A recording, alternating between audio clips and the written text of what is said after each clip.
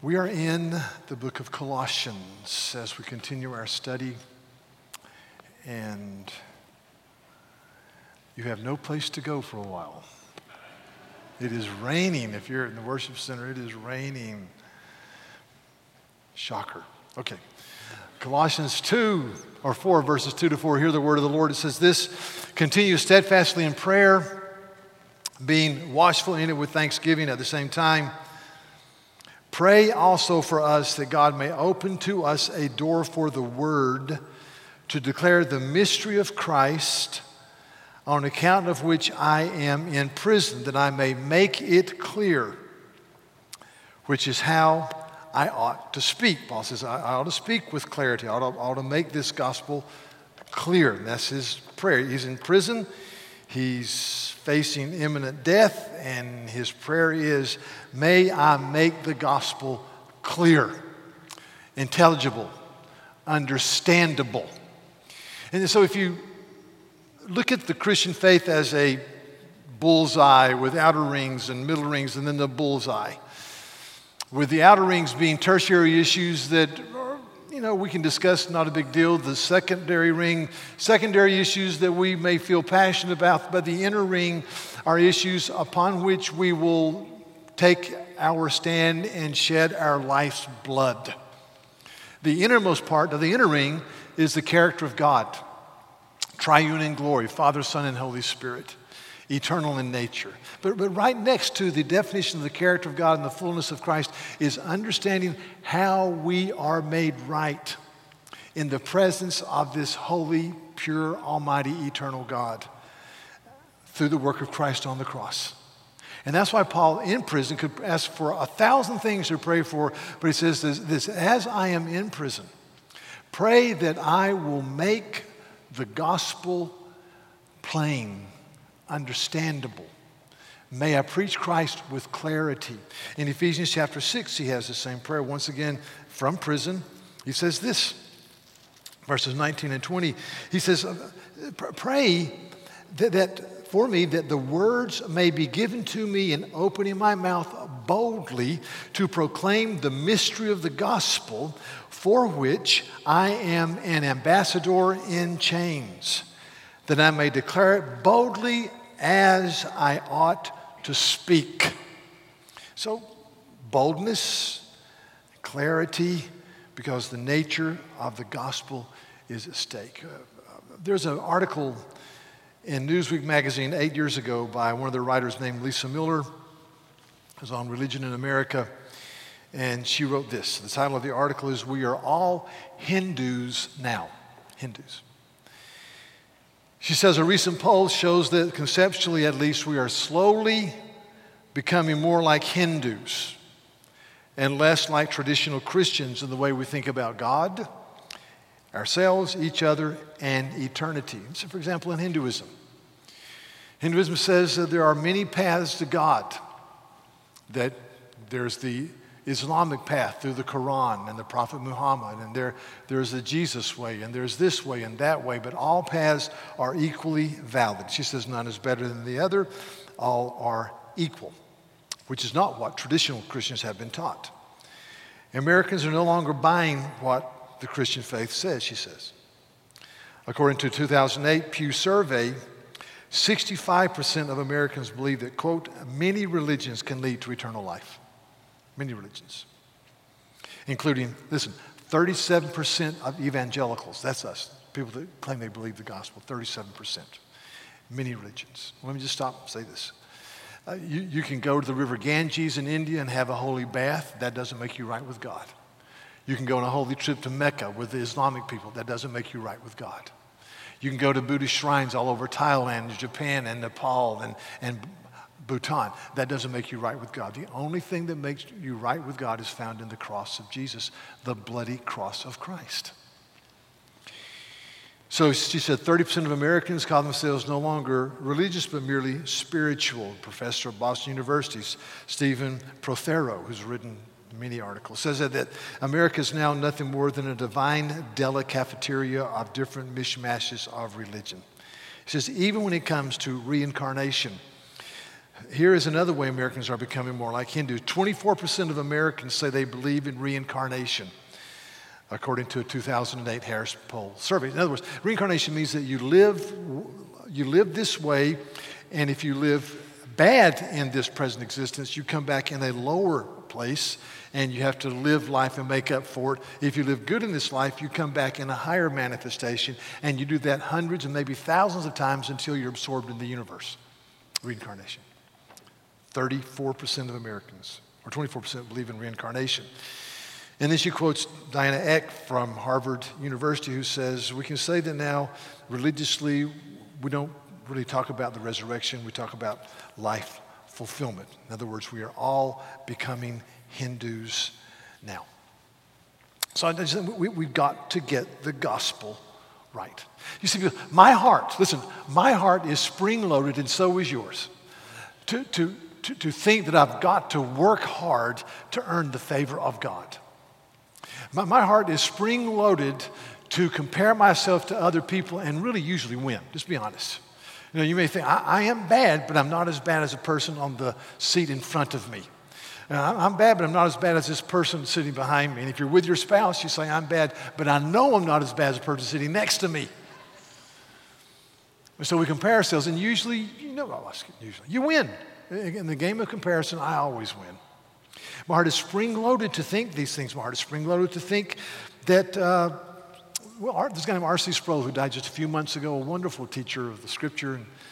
And R.C. years ago said, in America today, historically we've believed in justification by faith. You're made right with God by faith in the finished work of Jesus. He said, in America today, we believe in justification by death. All you got to do to go to heaven is to die. And when he wrote that, I thought, man, all of us, if you've been around very long and you've gone to many funerals, all of us have gone to a funeral where the speaker will with rhapsodic speech say, we know our dearly beloved is now in heaven, and he's playing golf or I'm not sure they play golf in heaven, but that's beside the point. He's having a great time in heaven, and you kind of look around thinking, am I at the wrong funeral? Because you knew the guy. He never thought about the things of Christ. He never thought about eternity. He never went to church, and now he's there just by death. So we have to continually rediscover the glory and goodness of the gospel. And so Paul says here, he says, pray that I would proclaim the mystery of Christ. A mystery is something that has been covered, but now is clearly laid bare before our eyes. In Matthew 13, one of the great statements in the Gospels, Jesus looks at his band of men and he says, I tell you, blessed are your eyes in what they see and your ears in what they hear. For I tell you that many righteous men of old longed to see what you see, but they didn't see it. And they longed to hear what you hear, but they did not hear it. In other words, this is now kingdom come. Behold, I am Messiah King. In Ephesians chapter 3, the Apostle Paul says this, starting in verse 3. He says, the mystery was made known to me by revelation, as I've written briefly. When you read this, you can perceive my insight into the mystery of Christ, which was not made known to the sons of men in other generations, as has now been revealed to his holy apostles and prophets by the Spirit. This mystery is that the Gentiles are fellow heirs and members of the same body and partakers of the promise in Jesus Christ. The mystery was covered. We were given signs and shadows and types through the sacrificial system. But in the fullness of time, God became a man, born of a virgin, lived a perfect life, died on the cross for our sins. Behold, the mystery of Christ, the resurrected Savior. The mystery. He says in Colossians, he talks about the mystery in chapter 1, verse 26 and 27. He says, the mystery hidden for ages and generations, but now revealed to his saints. To them God chose to make known how great among the Gentiles are the riches of the glory of this mystery, which is Christ in you, the hope of glory. We proclaim the mystery of Christ, now revealed. And so I want to just rehearse the gospel this morning. I'm going to just go through a 4-step statement of the gospel. Number 1, God is eternal, holy, loving, and triune. There was never a time when he was not eternal God. This eternal God, in his mercy, made man and woman in his image. Therefore, all people are worthy of respect and Christian love. All people have gifts. All people can bless their culture to a degree. But men and women are also all sinful. The Bible says that we've sinned and come short of the glory of God. Isaiah wrote in the Old Testament, all we like sheep have gone astray. So we're sinful, or we're twisted, or we're curved. None of us can make our way into the presence of God. So the question is this: how do you cover your twistedness in order to be made right with God? And in the Old Testament, the very first man and woman fell into sin, and they were without clothes. But when they fell into sin, they realized that there was shame and exposure. And so they sewed together, the scripture says, fig leaves as a covering for their nakedness. And so God comes into the garden and he says, where are you, Adam? And he says, I'm here. He says, why are you hiding? Well, I want to cover my sin. And in essence, the Lord says, fig leaves will not do. So in incredible mercy in chapter 3, God makes a covering of skins. He sheds the blood of animals to cover their shame. We believe, for signifying the fact that Messiah King would one day die on the cross and shed his blood for our sin. God says throughout history, fig leaves will not do. Thirdly, Christ, God's only Son, eternally God, mercifully came to rescue us from the guilt and punishment of sin. He lived a perfect life of obedience to the Heavenly Father, died in my place, and rose from the dead in victory over sin and death. The Lamb of God who takes away the sin of the world. Now, there is this is a book called Mere Christianity. I read it once a year at least. And there's a section that I think may be my favorite section where C.S. Lewis, who died 1 week before his 65th birthday in 1963, writes about Christ coming. And let me just read a couple of paragraphs. I think I can do this. So what has God done for us? I think he's spot on here. First of all, he has left us a conscience, the sense of right and wrong. And all throughout history, there have been people trying, some very hard, to obey it, but none of them ever quite succeeded. Secondly, he sent the human race what I call good dreams. I mean those queer stories scattered all throughout the heathen religions about a God who dies and comes to life again, and by his death has somehow given life to men. And thirdly, he selected one particular people and spent several centuries hammering into their hearts the sort of God he was. And there was only one of him, and that he cared about right conduct. And these people were Jews, and the Old Testament gives an account of the hammering process. Well said. New paragraph. Then came the real shock.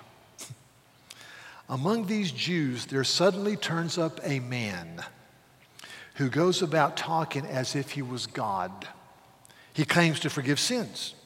He says he has always existed. He says he's coming to judge the world at the end of time. And he says, now, if you are in a pantheistic religion like Buddhism or Hinduism, that's no big deal because everything is God and God is everything. But if you are a Jew, and these were Jews, only the living God can claim to be God. There is only one God, and there are no gods before him. There's only one God, and you don't make an image of him. There's only one God, and you don't take his name in vain. So this was absolutely astounding. And so he says this, one part of the claim that tends to slip past us unnoticed because we've heard it so often is that he claimed to forgive sins, any sin. Now, unless the speaker is God, this is a preposterous idea and really comical. We can all understand how a man can forgive offenses against himself. You tread on my toes, I forgive you. You steal my money, I forgive you. But what should we make of a man himself unrobbed, untrodden upon, who announced that he forgave you for treading on other men's toes and stealing other men's money? He says it is absolutely ridiculous unless he is God. And I think he's right. In the year 330, there's a man who wrote a little book named Arnobius. And Arnobius tried to share the gospel with Greek people, Gentiles. And he wrote this in a book entitled Ancient Writers. He said, regarding the people who mocked him preaching the gospel, he said, "My friends tell me the gods are not hostile to you because you worship the omnipotent God, but because you maintain that a mere man, being born a human being, and one who suffered the penalty of crucifixion, which even to the lowest of men is a disgraceful, horrific punishment, was God. And you believe that he still exists, and you worship him in your daily prayers," close quote. So they couldn't believe that, first of all, that God became a man. And then to think that this almighty God, who is the creator of the universe, would allow himself to be crucified on a horrific cross, which is the lowest, most menial type of crucifixion, was beyond their comprehension. And we say, yeah, they're right. In fact, Paul says they're right in this regard. In 1 Corinthians chapter 1, he says, when we stand up and we preach the cross, listen, verse 18. The word of the cross is folly to those who are perishing, but to us who are being saved, it is the power of God. If you're not a believer this morning, this story is just silly. It's folly. That's why the Holy Spirit has to open eyes. And he goes on, he says this. Jews demand signs and Greeks seek wisdom, but we preach Jesus crucified, a stumbling block to Jews and folly to Greeks. But to those who are called, both Jews and Greeks, Christ is the power of God and Christ is the wisdom of God. For the foolishness of God is wiser than men, and the weakness of God is stronger than men. Christ is the source of our life. God has made him to be our wisdom and our righteousness and our sanctification and our redemption. Therefore, it is written, let him who boasts, boast in the Lord. It's folly. And you think about it. The world, the disciples wanted a conquering hero to overthrow the Romans. A champion on a white horse. A powerful one. A general of might. And what they got was a suffering servant who loved the unlovable and touched the untouchable and said, you must receive the kingdom like a little child. See, what they were looking for, and these are not the correct pictures for this week if you're in the sound booth. These are last week's pictures. If you can change it, that'd be great. If not, that's fine.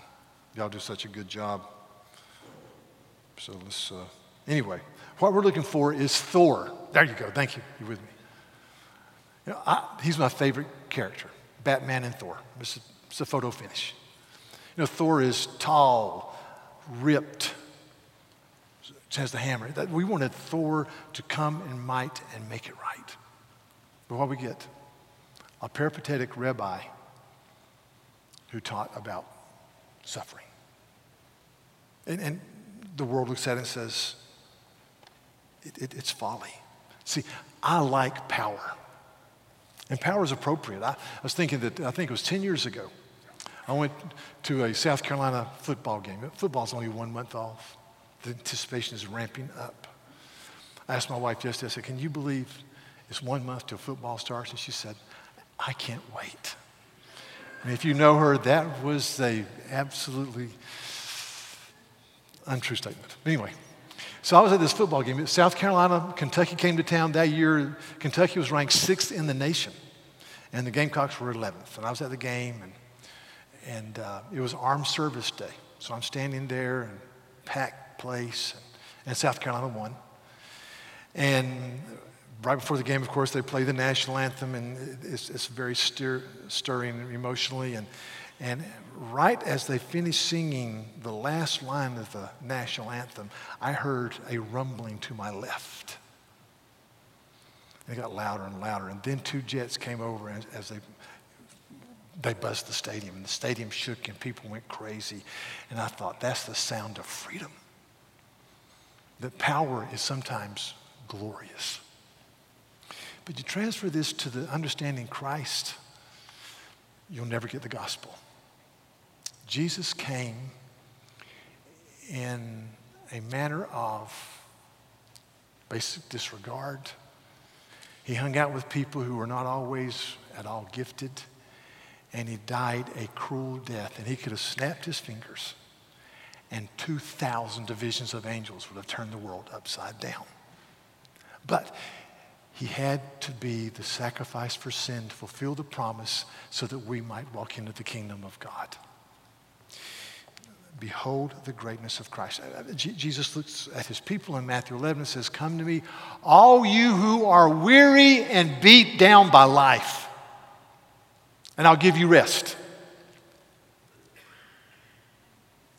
See, the gospel is for people who are weary and heavy laden. They're just beat down. He says, how do you get rest? Take my yoke upon you and learn from me, for I'm humble of heart, and you'll find rest for your souls. My yoke is easy, my burden is light. I mean, that is so, as I'm going to say in a few minutes, counterintuitive. If only he had said, come to me, all you're trying to find more fulfillment and power, and I will give it to you. Let me be your life coach. And you'll find enrichment and social success and emotional health. But he didn't say that. Weary and heavy laden. People who realize every day, I've got to have Christ to do what I need to do. Fourthly, this gospel calls for a response of repentance and faith. You place your faith in Christ. And as you do that, you have a repenting heart. And so I'm going to let me talk about this for a few minutes. There was a movement in the 1800s in Great Britain named Sandemanianism. And Sandemanianism was a thought among believers that the only thing that you needed to really be made right with God was a bare belief in conceptual truths. If you just believed that God came in the flesh and died on the cross and rose victorious, you can be saved. And they didn't mention repentance. The Baptist Faith and Message, our confession of faith, says that repentance and faith are inseparable experiences of grace. In other words, when you come to faith in Christ, you come as a weary, heavy-laden person. And repentance is a sorrow for sin with an internal resolve to honor God. Okay, and repentance is supposed to be part of our lives as we grow in Christ. So, but Sandemanianism was anti-emotional. There's a man named Andrew Fuller who was a contemporary and friend of William Carey, the father of modern-day missions. And Andrew Fuller said this. He said, "If there is no repentance, there's no faith." Hear that? He says faith without repentance is not genuine. He later said, you can have an intellectual assent to propositions, you can have a notional faith, but you cannot have saving faith without repentance, which again is sorrow over your sin with an internal resolve to do the right thing. And in this book I'm reading on Sandemanianism, they said, thankfully Sandemanianism died in the 1800s in England. I said, no, it didn't. It is alive and well. And it breaks my heart. I meet people all the time who say, yeah, I believe that Christ came. And yeah, I believe he rose from the dead. But it makes no difference to them. There's no difference. There's no passion. There's no energy. There's nothing. And I believe Romans 10, for example. If you confess with your mouth Jesus is Lord, which means to believe things, yeah, absolutely. and believe in your heart that God raised him from the dead, you'll be saved. The heart in the Bible refers to the totality of your person. So if you believe in your heart Jesus rose from the dead, there's going to be a requisite response in your heart to him where you say, blessed be the name of the Lord.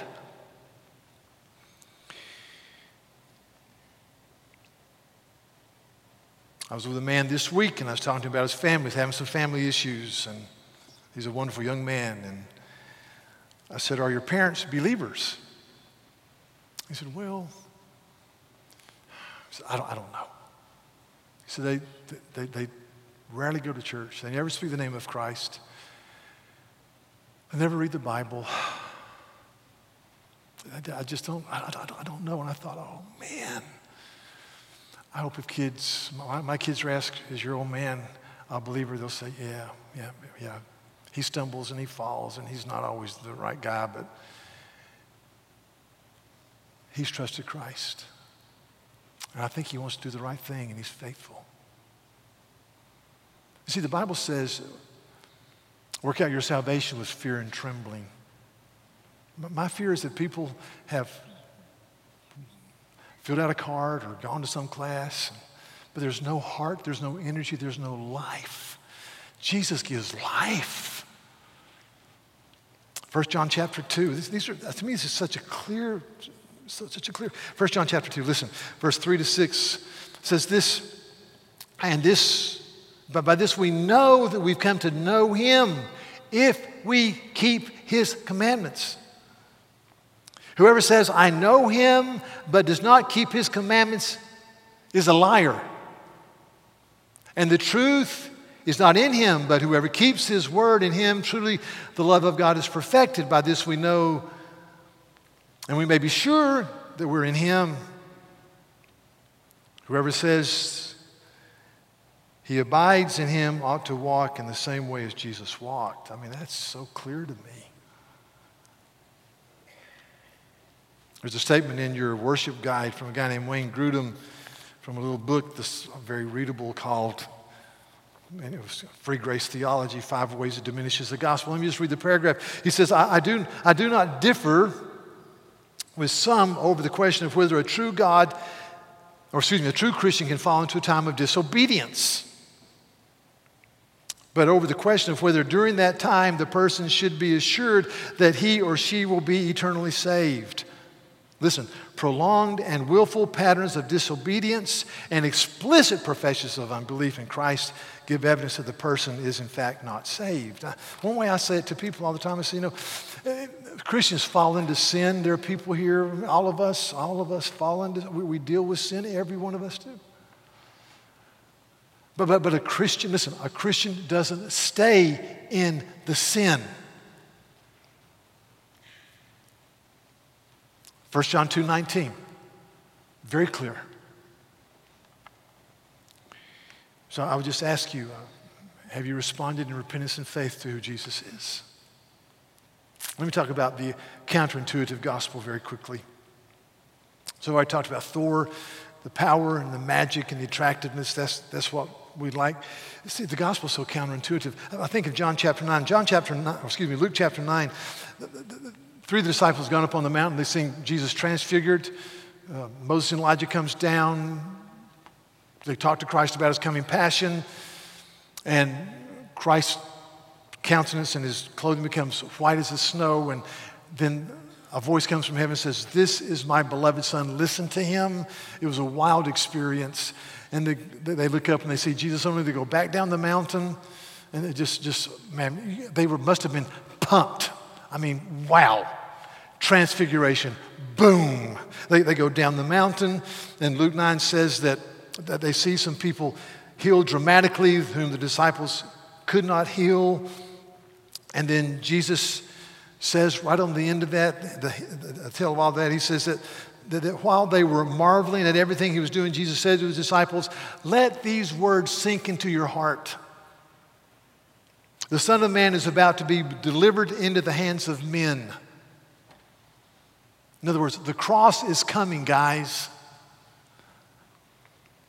But they did not understand this saying. It was concealed from them. They were afraid to ask him, what he was saying. But you know what happened next? I mean, transfiguration, healing, the cross is coming, don't fully get it, but don't want to be the first to ask a dumb question, so they just, everybody acted like they knew what he was talking about. The next thing it says here is this. To me, it's almost a Saturday Night Live stuff. An argument then arose among them as to which of them was the greatest. I mean, really? Imagine arguing with your friends about who's greatest in the presence of Jesus. But Jesus, knowing the reasoning of their hearts, took a child and put it in by his side, and he said to them, whoever receives this child in my name receives me, and whoever receives me receives him who sent me. The gospel is counterintuitive. Now, the gospel, second point, karma versus grace. So karma is the belief that we get what we deserve. In other words, you work hard, you get this. Karma is, of course, central to Eastern religions, but you hear people talk about karma today. You ask people, just ask your friends who aren't believers, do you believe in karma? And they're going to say, oh, yeah. Karma, you get what you deserve. Grace is you get what you do not deserve because of the goodness of Christ. Can you show a couple of slides about karma real quick? Yeah. Dear karma, I have a list of people you missed. Okay. Next slide. I thought it was pretty good. That's karma.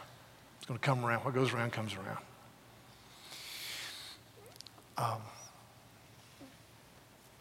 Example. We have this ministry called Families Count, and these are families who are going through a hard time. And we're so glad they're here. It's easy to look at people who are in a bad place and to say, well, they made bad decisions. Let me tell you something. I've made some really bad decisions, and so have you. And we forget about different people who walk through systemic issues in their families where there's hurt and need, or in their background, or God forbid that we ever look at someone with a patrician, arrogant spirit that says, man, if they'd only been as smart as we have been, they would not be there. That is from the pit of hell. I believe this. I believe every person here, really, if you're not a believer, I mean, if you're not a believer, you're still in America, and you still live in Charleston, in spite of the humidity, every person here, especially believers, should stop every day and say, I do not deserve the grace of God. When I was blind and lost and dead in my sin, God spoke grace to my heart. I mean, it's not karma, folks. It is grace. See, karma destroys compassion. See, if you really believe people get what they deserve, then you can walk by people in need and say, hey, they've made bad decisions. They deal with it. If you're a Hindu, listen, if you're a Hindu, you meet people and they're in the lower strata of the caste system, and you say, well, they just got to work hard and come back in a better place where I am. It kills compassion. Grace awakens compassion. Do you ever stop? I'll speak autobiographical. I think frequently, why did I get a mom and a dad who loved each other and taught me good stuff? I meet tons of people who didn't have good parents. I stop and say, why in the world did I go to a school that I never visited before I went there, called the Citadel? And my best friend just happened to be an evangelical from Florence who preached the gospel to me in my freshman year. I came to understand the wonder of the cross of Jesus. Why? Listen, every time I did a wedding, it was a wonderful wedding yesterday. Every time I do a wedding, I realize people getting married are clueless. Aren't they? I mean, these old folks are laughing because it's true. I mean, they're just getting married because they like the person, and if they're believers, they want to have sex, and then so they get. It's true, you know. Don't look at people weirdly. That's why we get married, but we're clueless. And I think I was clueless When I got married 38 years ago, and I hit the mother load. Tell her I said that. She's in the nursery now. Tell her I said some other things that are really nice too. Why did God allow me to come here and be the pastor of this wonderful church? Really great people. It's grace. It's grace. When I was growing up, I listened to a guy named Chris Christopherson. He had a horrible album with some songs on it. And one of the songs went, "What have I ever done to deserve even one of the favors you've given me? Lord, help me, Jesus." That's all I remember. But it's true. It's true. So we should sing "Amazing Grace, how sweet the sound that saved a wretch like me." It's not karma, it's grace. See, that's why you read the New Testament, and you know what really ticks off the New Testament writers? People that aren't thankful. Thanksgiving is not an American holiday first, it's an apostolic holiday. You read throughout the epistle, time after time, be thankful, be thankful, be thankful, be thankful, be thankful, because why? People of grace should be thankful. It's not grace, it's karma. Now, I'm going to show you a couple of quotes by a guy named Bono. Don't show the quote till I tell you. I'm going to read the pre. Bono, I asked one of our younger staff guys, I said, "Is Bono still cool?" And he said, "No." So I'm sorry, I thought I was going to call somebody that's cool. But if you don't know music, Bono is after Elvis and before Beyonce on the music timeline. So he's been real popular from Ireland. But about 5 years ago, he was interviewed by a good friend who's an atheist. And I read this interview and I just went, man, this is incredible. I'm just going to read a couple of things. Bono says, "It's a mind-blowing concept that the God who created the universe might be looking for company and a relationship with people like me." He says, "But the thing that keeps me on my knees is the difference between grace and karma." You see, all the world religions, he says, are about karma. And yet along comes this idea called grace to upend all of the you get what you deserve stuff. Grace defies reason and logic. Love interrupts, if you like, the consequences of your action, which in my case is very good news indeed, because I've done a lot of stupid stuff. Amen. Show the first slide. But I'd be in big trouble if karma was going to finally be my judge. I'd be in deep trouble. Just to be honest with you, he didn't use the word trouble there. Okay, he used a different word, but it's Sunday morning, and I'm among the brethren, so I can't use it. It's a synonym for trouble. Okay. It doesn't excuse my mistakes, but I'm holding out for grace. I'm holding out that Jesus took my sins onto the cross because I know who I am, and I hope I don't have to depend on my own religiosity. It's good stuff. Next quote. Next slide. The proof, the point of the death of Christ is that Christ took the sins of the world so that what we put out did not come back on us or to us. And that our sinful nature does not reap the obvious death. That's the point. It should keep us humbled. It's not our own good works that get us through the gates of heaven. I just thought, man, he lays it out. It's good stuff. Good stuff. It's grace. Now, there's a statement in the bulletin from the Westminster Shorter Catechism, and it's question 32, and this is what it says, and it's so good. It says, "What benefits do they that are effectually called partake of in this life?" Effectually calling means God calls you unto himself, opens your eyes to see the gospel. So what benefits? Here's the answer. They that are effectually called do in this life partake of justification, adoption, and sanctification, and the several benefits which in this life do either accompany or flow from them. They say, not only are you justified, which means you're declared righteous in the sight of God. Sins are wiped out. You're forgiven. But you're adopted. So you're not only by the cross forgiven, but you're brought into the banquet hall and you sit at the family table. You're adopted. And you're sanctified. God's working on you by His Holy Spirit. And then he says, and there are several benefits which in this life either accompany or flow from it. I just thought I could list 15 benefits. I want to mention one. One. And that is this: there is now therefore no condemnation for those who are in Christ Jesus.